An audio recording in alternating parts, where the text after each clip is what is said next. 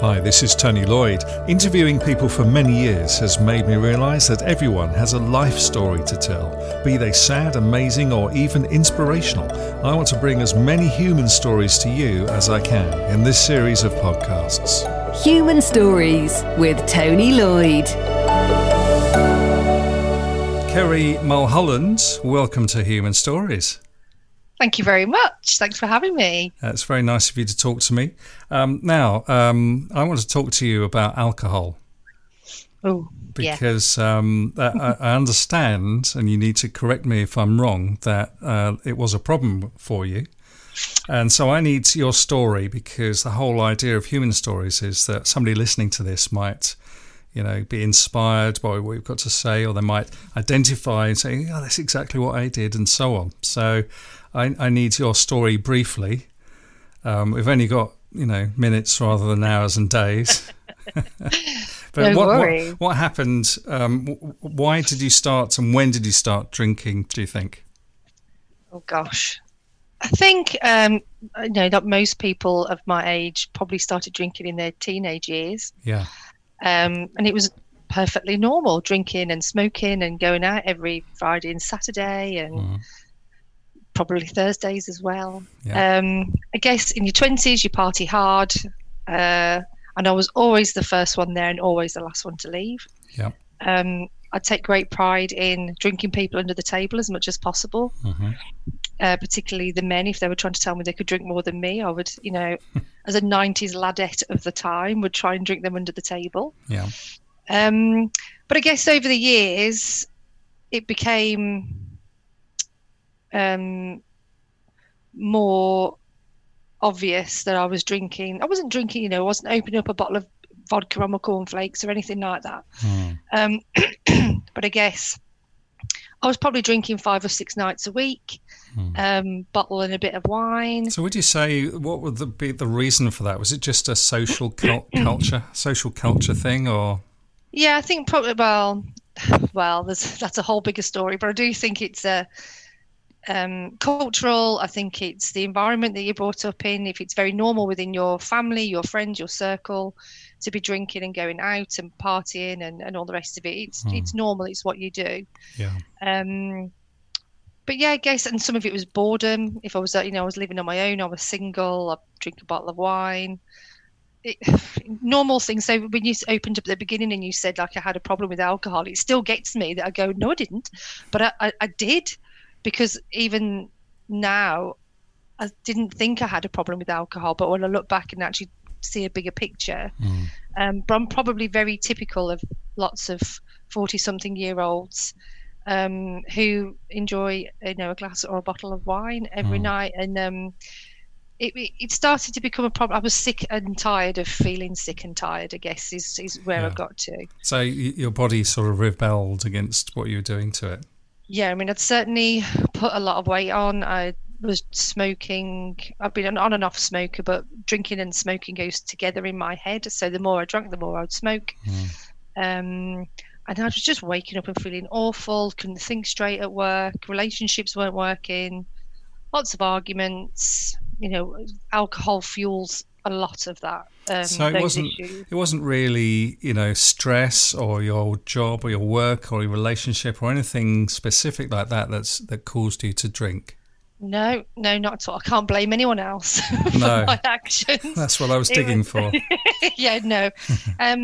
No, I think I did start to see a counsellor. I think there was some stuff going on inside me that needed to come out. Things from when you're growing up and all the rest of it. Yeah. So yeah, and I felt angry a lot of the time. So that's where it started, going to see a counsellor, talking about those sort of things. And then in a counselling session, I said, I wish I didn't drink. And she said, well, why don't you? And I burst out laughing. I was just, don't be ridiculous. Of course I don't give up drinking.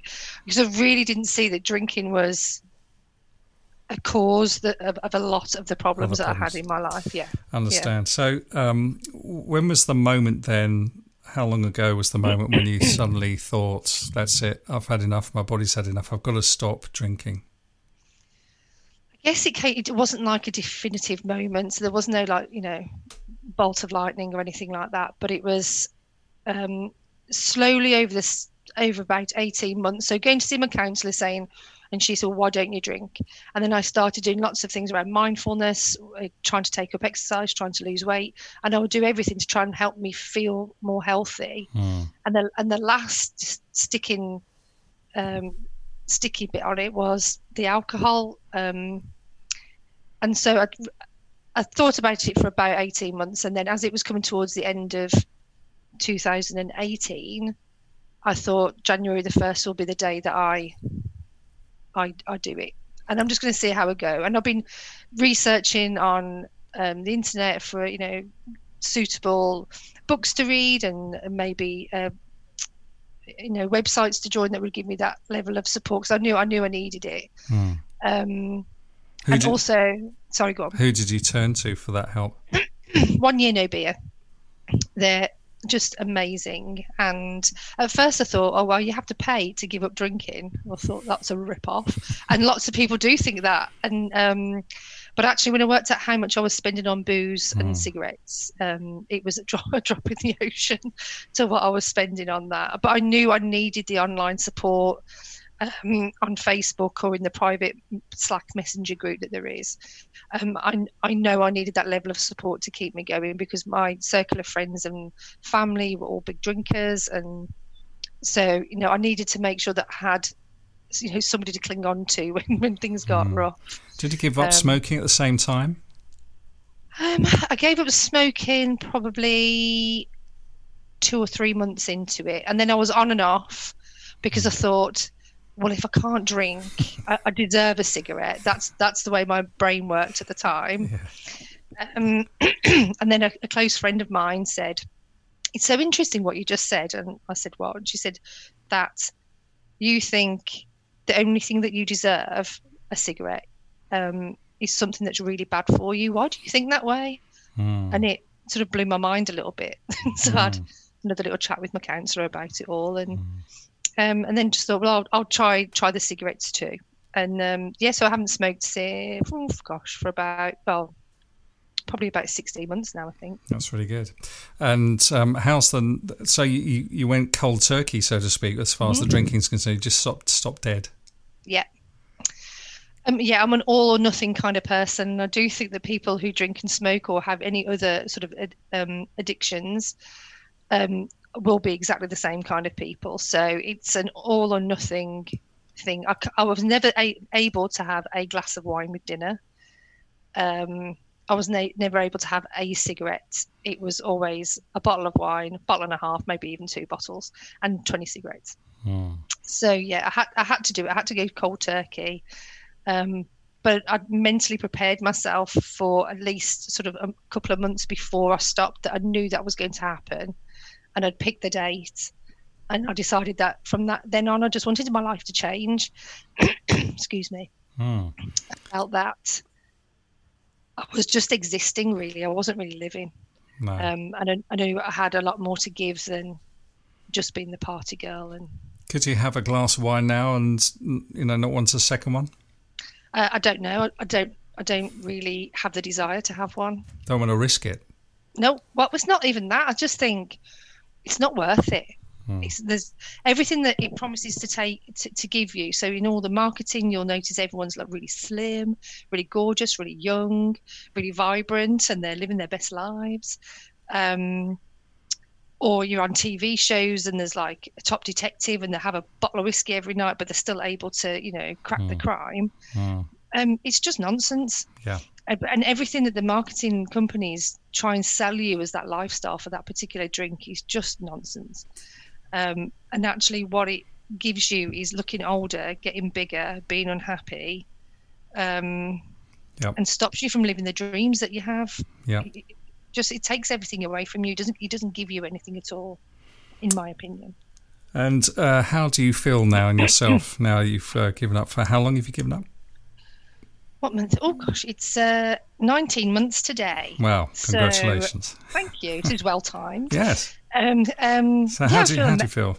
I feel amazing. I feel I've had lots of compliments on my appearance, and if if you could see my day one and today difference, it is quite shocking. I do look like a zombie on day one. I've lost about 2 stone. I've taken up running again. I do yoga.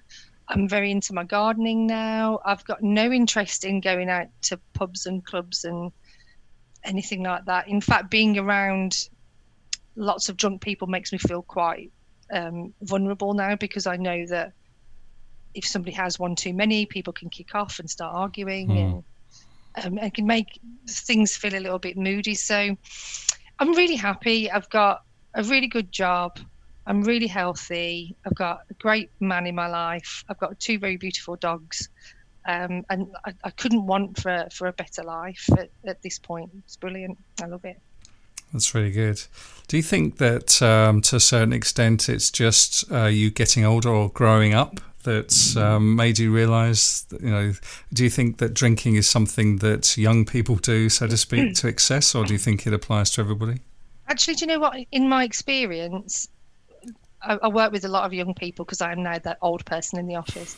So they're all sort of in their early 20s, and they don't drink anywhere near as much as my peers did, me and my peers did. So we're coming back to what we were talking about at the beginning about the cultural peer pressure thing, that everybody did it and that was the way life was in those days. Yeah, it was just normal. It's just what everybody did. I was probably drinking at, 14, 15 and,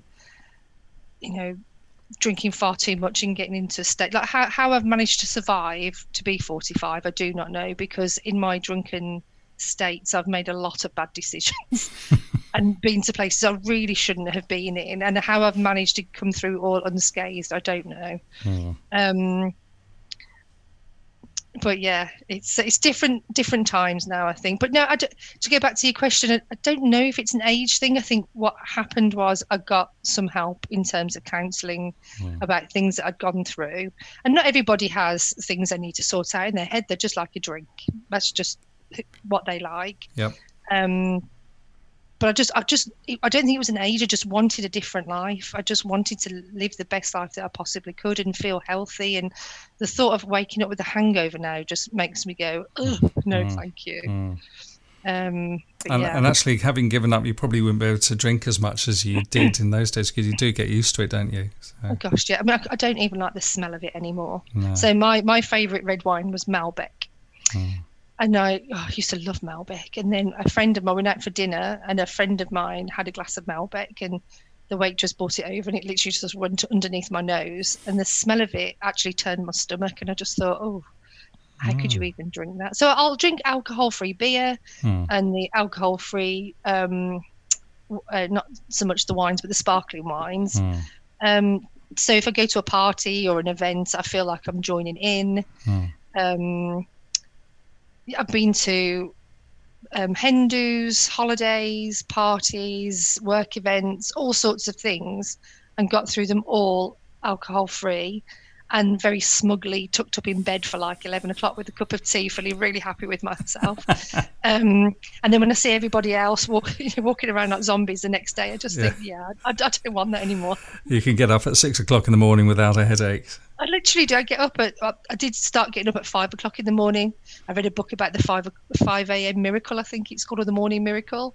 But since lockdown, I decided to have an extra hour in bed, and I do get up at 6 and walk the dogs. Brilliant. So, what advice would you give to other people listening to this who think, wow, that's me, exactly me? There will be lots and lots of people who can identify with that part of your life. What advice would you give to them? I would say think about the reasons that you want to do it. So if you want to give up, if you are the sort of person who, like me, cannot just have a drink of wine, you have a problem. And you need to either learn to moderate that, and all power to you if you can. But I'm not one of those people. And so I would just say go for it. Just challenge yourself. Even if you do a month or 2 months or 3 months of not drinking, it will 100% change your view on alcohol. And if you can do a year or more, then go for it. You'll be living the best life that you possibly can. And would you advise cutting it out like you did totally, or cutting down? Yeah. For me, it's cutting out completely because it doesn't enrich your life in any way, shape or form. It's essentially poison in a fancy bottle is the way I view it now. And I just think the same when I look at people smoking. I now think, why would you do that? Same people with drinking. Why would you want to get so drunk that you can't stand up, or you're, thrown up in the middle of the street, or you're, doing risky things that you really shouldn't be doing. So for me, if you can moderate, brilliant. But if you can't, then it's an all or nothing situation. Yeah. Kerry, you've been wonderful. Thank you very much for talking to Human Stories. It's fascinating. As I say, what you've been talking to me about will definitely help lots of other people. So that's the whole idea of Human Stories. And I wish you all the best for the future, and keep it up. That's all I can say. Thank you so much, Tony. It's been really nice. Human Stories is a free podcast with no fees paid to contributors, in the hope that they'll somehow inspire and help other people. Get in touch if you've got a story to tell. If you or your organisation would like a professional podcast series to get your message across, contact me to chat about the very reasonable costs involved. Human Stories with Tony Lloyd.